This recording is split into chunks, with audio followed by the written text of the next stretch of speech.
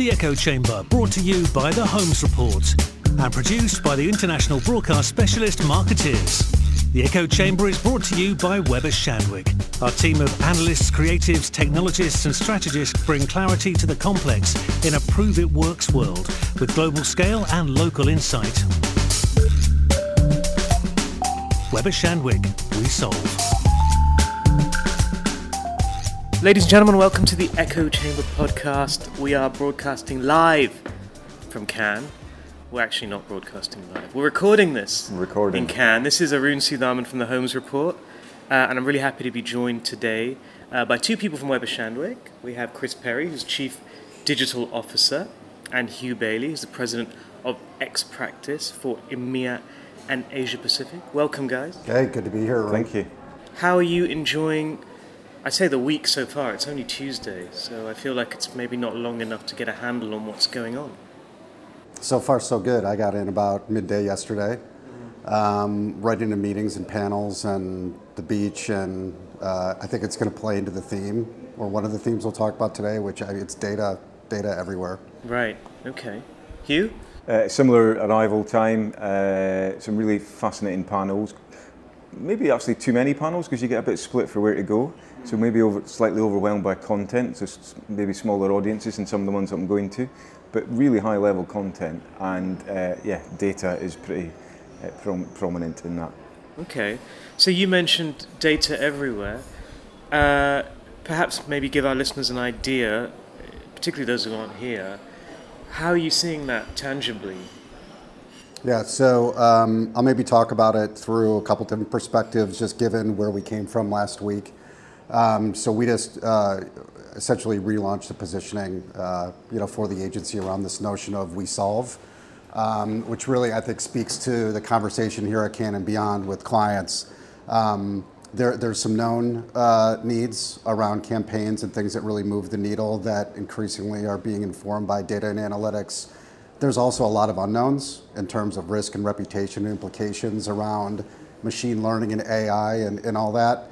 And we just feel that there's a moment in time where we and other agencies in the PR space have to step up, and data is going to be a really key piece to us being able to deliver on that. So whether it's what we're doing inside of Weber Shandwick or what we're seeing on the beach and in the panels, the diversity of what we can do is growing, and we're pretty excited about that.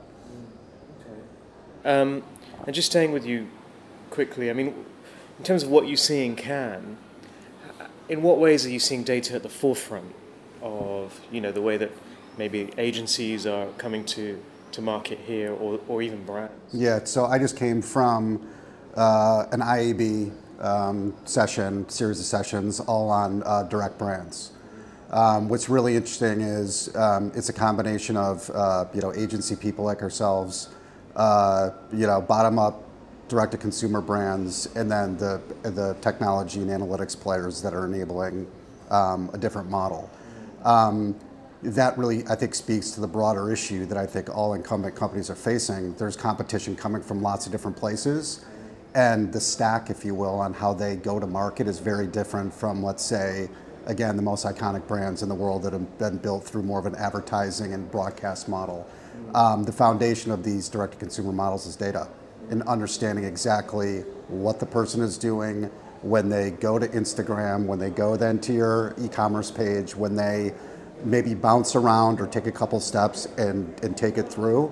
So the idea of digital display without some kind of transaction with data, supporting that, I think companies are going to be challenged, whether they're new cos or incumbent cos. And that was just stark just because I just came from a couple sessions there where it was just clear as day. Yeah. I mean, Hugh, do you see it as a fundamental shift in the marketing model? No, absolutely, yeah.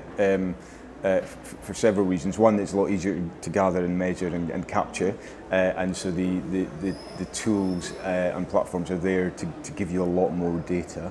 The pressure is always on to justify the work that you're doing, but also just the potential. People are now discovering the potential more. So I spent a couple of hours this morning going through the short lists from the data creativity section, and the work has really moved on there. It's much a broader set of work, much less tactical, much more substantial work.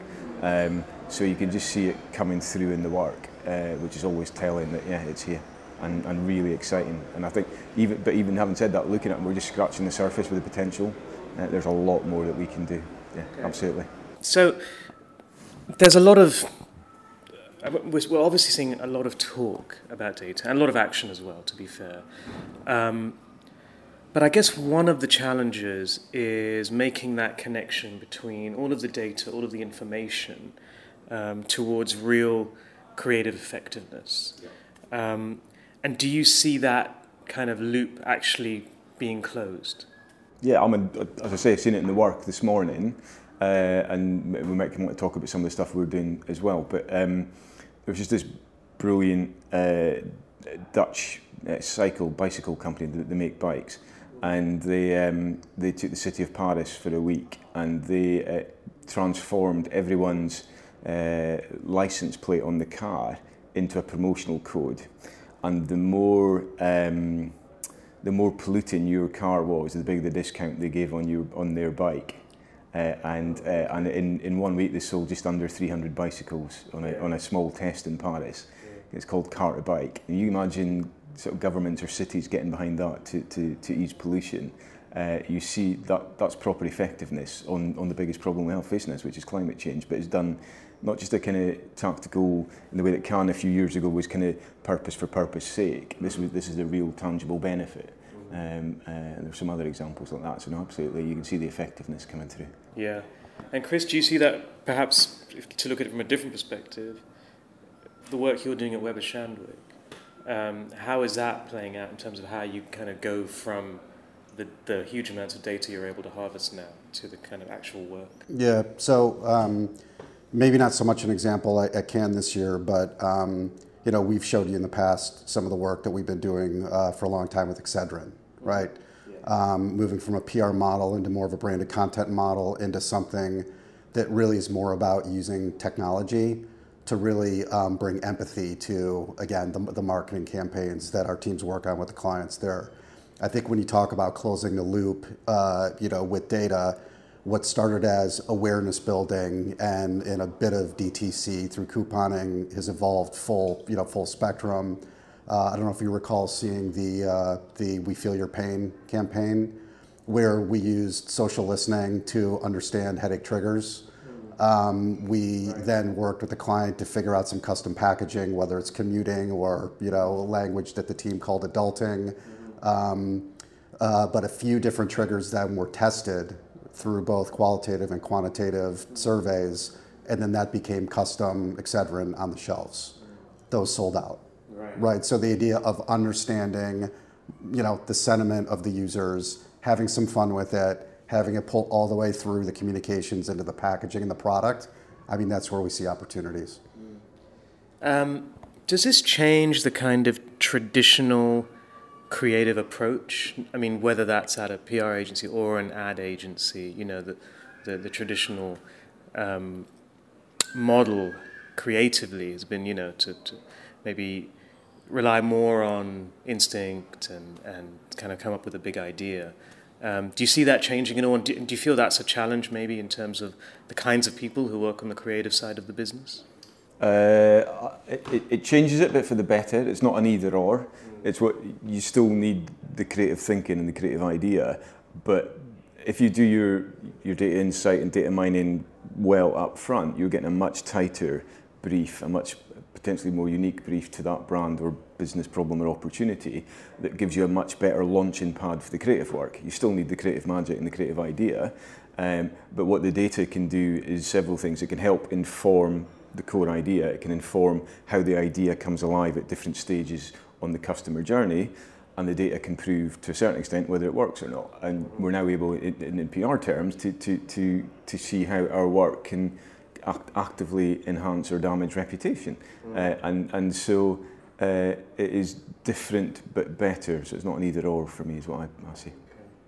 And Chris, do you, anything to add on that? I have another question to ask you, but I want to give you the chance to answer that one too. Yeah, well, what I think is really interesting and something that we're super mindful of is we're both getting smart about the market and also providing as much education internally with our employees is historically you think about data to support the insights, right? To make the strategic plans better, that then, once it gets to the creatives, then they come up with some pretty interesting interpretations of that.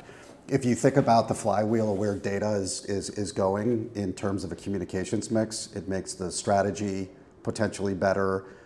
It changes the dynamics of content and how content is created. It changes how we think about media distribution, media engagement, what a stakeholder environment looks like. So, it's really getting into a lot of parts of our business, and then maybe Hugh's going to talk about it in a second, but then it gets into, the idea of us creating experiences for clients using machine learning, right? So we're not looking at data and analytics only through the lens of, are we extracting the data to make, again, our team smarter about the world? We've got to make the work that we're producing smarter, because a lot of that is being infused with data and tech and some different things that are pretty interesting. One of them, the HSBC campaign that's here, that takes this idea of deep fakes and a lot of the dark stuff, and was actually flipped in a way that's really positive, and is up for some awards here. So I don't know if you want to talk about that. Two shortlists, so fingers are firmly crossed. Digital fraud is a big issue for everybody. It's an issue for the individual customer, but it's an issue for the bank and the amount of money they have to refund. And we took a lady called Rachel Riley, who's one of the biggest TV celebs in the UK, who's known for her mathematical prowess on primetime TV. And we launched some stuff on a Friday night with her saying she was actually bad at maths and this was all a fake. And the big reveal, because that was Cyber Friday, and Black Friday, it came through on Cyber Monday, that we had doctored her images as she was talking, and that just to alert people to be mindful about digital fraud for HSBC. We're behind that. It had extraordinary amount of viewing and engagement, and we've seen some shifts in some of the brand metrics around that as well. And that's the kind of thing that data would not have allowed us to do a little while ago, but now in terms of the targeting of that campaign that we went for, the messaging of it, it was really powerful for us. So again, just bringing it back though to just PR business more broadly, and Gail spoke about it this morning in a panel where Paul and others were at. We need to not only incorporate data into our output, but we also have to understand the implications of data and analytics and artificial intelligence and machine learning as it relates to different consequences of using the data, privacy, misuse at a foundational level. And then, as the rep from IBM was talking about, there are huge ethical implications that go with this as well. And our clients have historically relied on us to help them navigate, some of these, emerging issues. So we're really playing both sides, both the implications of data and technology and artificial intelligence, but also we're building that into some of the campaigns you'll see coming from us at Cannes and some of the things that you've covered in the past. And it's interesting, you mentioned, some of the ethical implications. There's also a geographic aspect to it, right? You have a much tighter privacy environment in the EU, let's say, much more lax in a market like China, for example. I mean, how do you kind of balance this when you're working for global brands? It's similar to when we frankly started, going beyond the core PR into social and having guidelines and having standards for what we advise and what we don't advise our clients doing. Is we again start to use first-party data as well as other data that's coming from other sources. We have an obligation to be pretty clean with it and more aggregate. Again, points of view versus, everything about Arun, and then we're going to start to really do some of that, deep behavioral, manipulative stuff that just isn't good for legalities. It's also not necessarily good for trust either, and we've got to be super mindful of that given our, our role in the world and in the agency scene. So you absolutely have to be true to the business and act with integrity, but also at the same time understand what the potential and the opportunity might be. So I was at a panel this morning about health in China, and you mentioned Chinese are more willing to give their data because they know the government's already got a lot of it. But if you have because in China, as I learned this morning for the first time, there are no GPs, there are no doctors, so everybody self-diagnoses. And if they don't feel that bad, then they just carry on with it. And so people become chronic more quickly before people find out. And so the opportunity for health companies to come in with a value proposition, which we will help you cure yourself or we'll help you self-diagnose, the two options, if we understand some of your data. People are willing to give that data for their health. Now that's, as long as you manage that data in a way that is with integrity, that's of benefit to the population. And if you think the number of people in China who are in that kind of situation, that's a pretty helpful thing. With integrity. Yeah, right? With integrity, absolutely with integrity, yeah. I mean, you talked about the work becoming smarter. So we just stay on this topic just for one more question. Can you make the work smarter while you're doing the work? So do campaigns get better?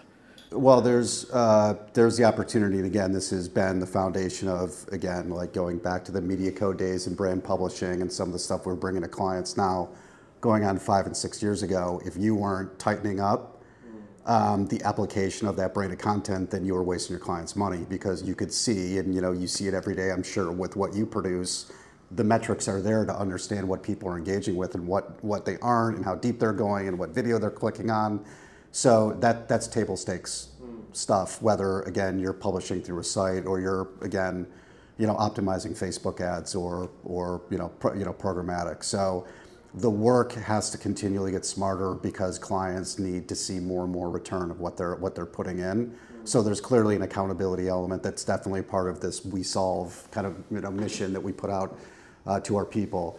What I think is very underlooked in that process is you can create some shortcuts now to, again, take what historically, groups of people have been doing and use technology to cut video more efficiently. In the case of, the chatbot capability that we brought to some clients, we're making community management more efficient.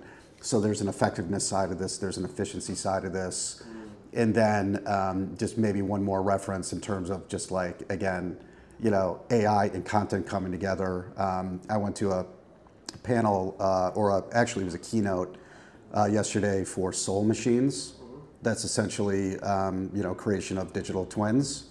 And it's not only, again, like a CGI representation that you see in video games, they are building, artificial cognition into that person. So they are replicating what would be a customer service experience as their entry into the potential of having automated doctors, or what we're seeing in China, automated anchors, presenting the news. Like, that is a much different way of applying data and analytics and intelligence than, a brief that we're giving to a creative. So this is really going to stretch us, and we're trying to stay on top of it. And it is already. So we work with one health client where we've developed that one of their big issues is how to keep the patient communications going and keep the patient engaged in the communication around the disease, particularly as it's developing. And the old sort of newsletters or emails or even Facebook kind of platforms are not as strong as what we've developed with one client is a chatbot that in the morning you can tell it how you're feeling, and it can tell you how to take advantage, or what steps to take to make yourself feel better, ease the pain, whatever. But as it's telling you what the latest information or research or whatever it is, and advising you how to manage your illness, when you're telling it how you're feeling, it's able to aggregate data from lots of people, anonymised, about how people's conditions are getting better or worse relative to weather conditions or whatever else is going on in the world. So, or geo-specific type stuff. So that's the kind of stuff that we're in, because that's still about managing the reputation for the client's brand and business. But that's the kind of issues and challenges that we're now solving. Whereas before we might have been solving around community management on a Facebook platform, we're now doing it in a very different way, and it's data that allows us to do that, and the interest in AI and ML that's coming from it, and that's a fascinating place to be intellectually. Really interesting place to be. Yeah, and that is a long way away from what you'd call, the traditional bread and butter work in this industry. So We Solve, as you get deeper into machine learning, using AI to understand data, can you automate solving? I don't think you can ever, fully automate a solve. I think what you can do is clearly automate some of the intelligence gathering, some of the presentation of at least starter insights. You can automate what would historically be more of a strategic process. You can build that into the software to almost like force the proper steps to do the necessary intelligence gathering and starter insight development. But as we've been doing more and more of the strategic work for clients, it's always a combination of someone who understands the client's business first and foremost, what the problem is we're trying to solve, a strategist who really understands how we could create something from the insights, and typically a business analyst that's working hand in hand with the other two and potentially a fourth with the creative to kind of go back and forth with our data science teams and the tech to continually kind of tweak again what's coming out to get sharper and sharper on something that would be valuable for a client. So this isn't about creating dashboards. It's not about creating generic environments where you have a general sense of what's going on. When we're solving problems, they're very specific to the client and they're very specific to that client need. And again, it takes a combination of the machine and the people behind it to deliver some of the stuff that's winning business right now. Presumably reporting as well is going to be more automated. So it goes throughout. So clearly there's if we're just going through this particular case I just referenced more from a strategic process to get to a better campaign, it's throughout. It's what's going to land on something that's compelling and interesting from a campaign. How do we test it? How do we put it into market and learn from how the market reacts to it? And then clearly more than ever, our clients are asking, hey, like, what's up? How did it do? Based on their measures, and the measures, I think, as you know, talking to all the people in the industry, it's all over the place in terms of how our clients are, validating the impact of work these days. Sorry, it's not just reporting, it's about monitoring the whole way through. So from the start, from your benchmark. So because we're in the reputation business, we can monitor social linguistic conversations just all the time in social and in online media. It's a little bit harder in print, but you can get there with specialist titles if you go to the right people. But we can be monitoring what's been said about a brand or business constantly. And so we're able to report not just at the end of the month or the end of the campaign. It's in real time, and we're starting to productize some services around this. We're going from just we'll do a bit of monitoring into it to a much more formalised way, and the data is packaged in a much better way with insight attached to it and coming out from it. It's really, as I said earlier about the work here, we're just scratching the surface on a lot of this stuff. It's a really exciting place to be. So the new tagline is "We Solve," and Did you get the WS, by the way? Weber Shandwick, We Solve? Actually, okay. Yeah. Wow. Okay. Good. I like it. That's just transformed it for you. I remember when it was WSW, Weber Shandwick Worldwide. Worldwide, yeah. There you go. So it's clearly a more scientific kind of, let's say, I wouldn't say approach, but it leans more towards science. It seems that kind of language, which makes a lot of sense given what you two have been talking about today. The ability to drive insights from data and make work smarter. Does it concern you at all that it moves away a little bit from the kind of creative storytelling traditions of the PR industry? Everyone's shaking their heads very vigorously. And again, I mean, that same question comes up as we talk about some of the changes in the industry, changes in client need, and therefore changes that we have to make to how we approach client work. Imagine in a place with as many employees and as many markets, that question comes up all the time. Pretty clear. Going back when we were talking about solving problems last year to the push last week. It's human-led, data-driven. It's balanced. It's not. We are never going to be again a software house that is essentially running client programs on software day in and day out. We're driven by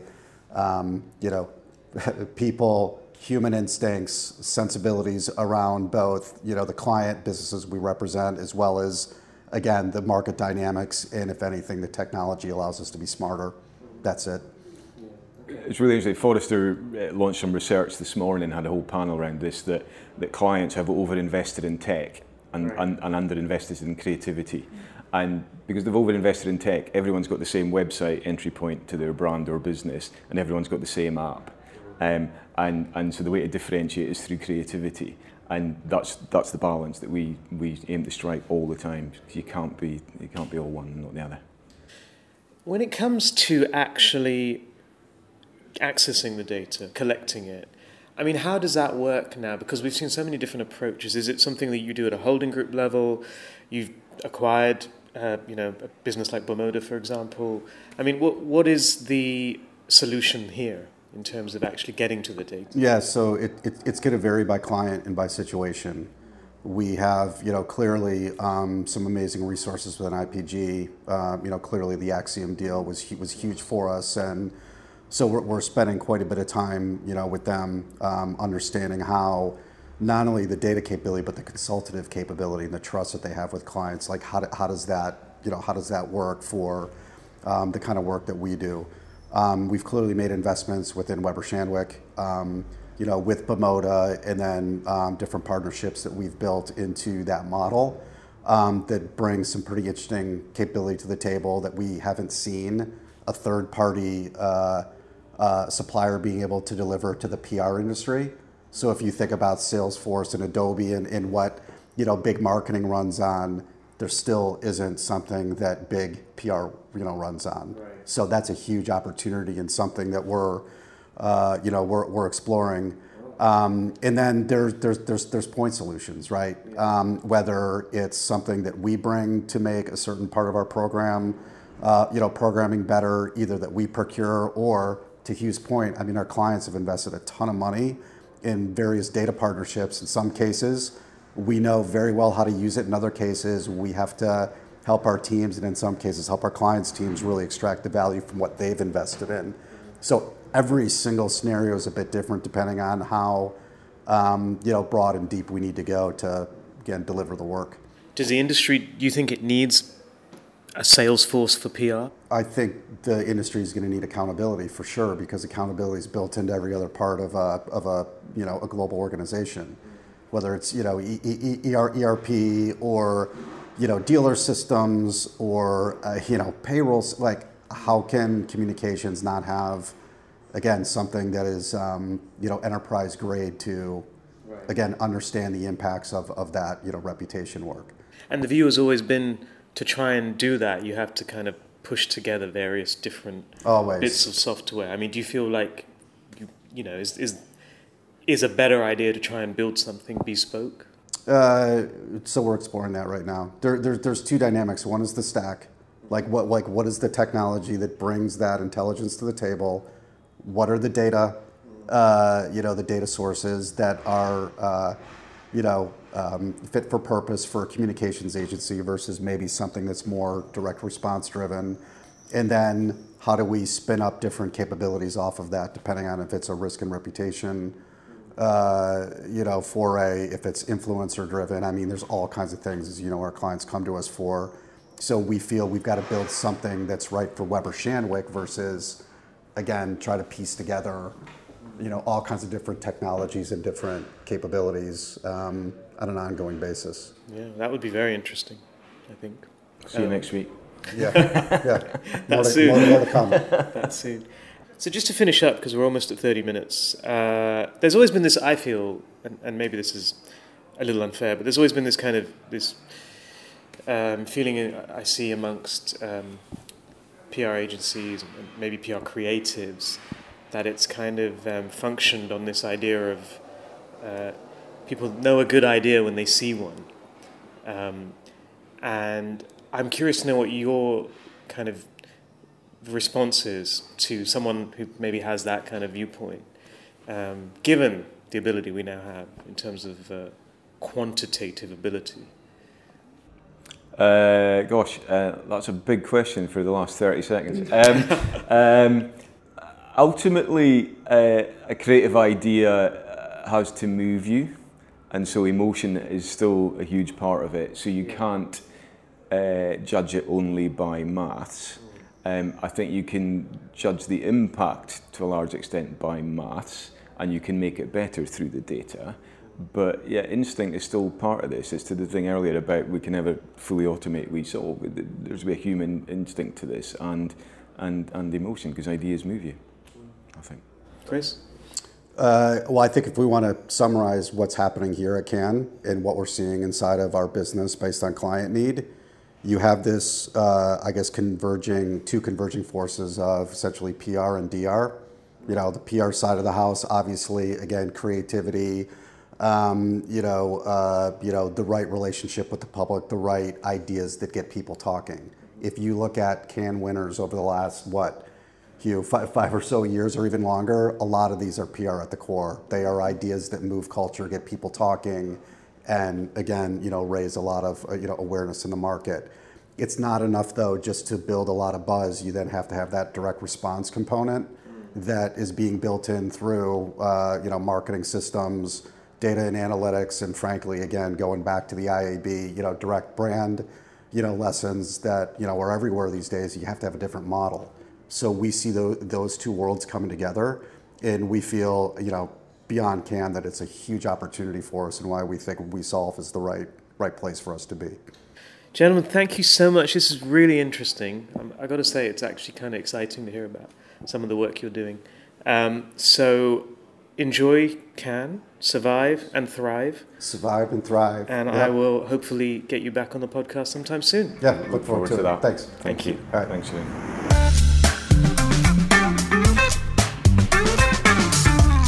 You've been listening to The Echo Chamber, brought to you by the Holmes Report and produced by the international broadcast specialist Marketeers. Sponsored by Weber Shandwick. Our team of analysts, strategists, creatives and technologists bring clarity to the complex in a prove it works world with global scale and local insight. Weber Shandwick. We solve.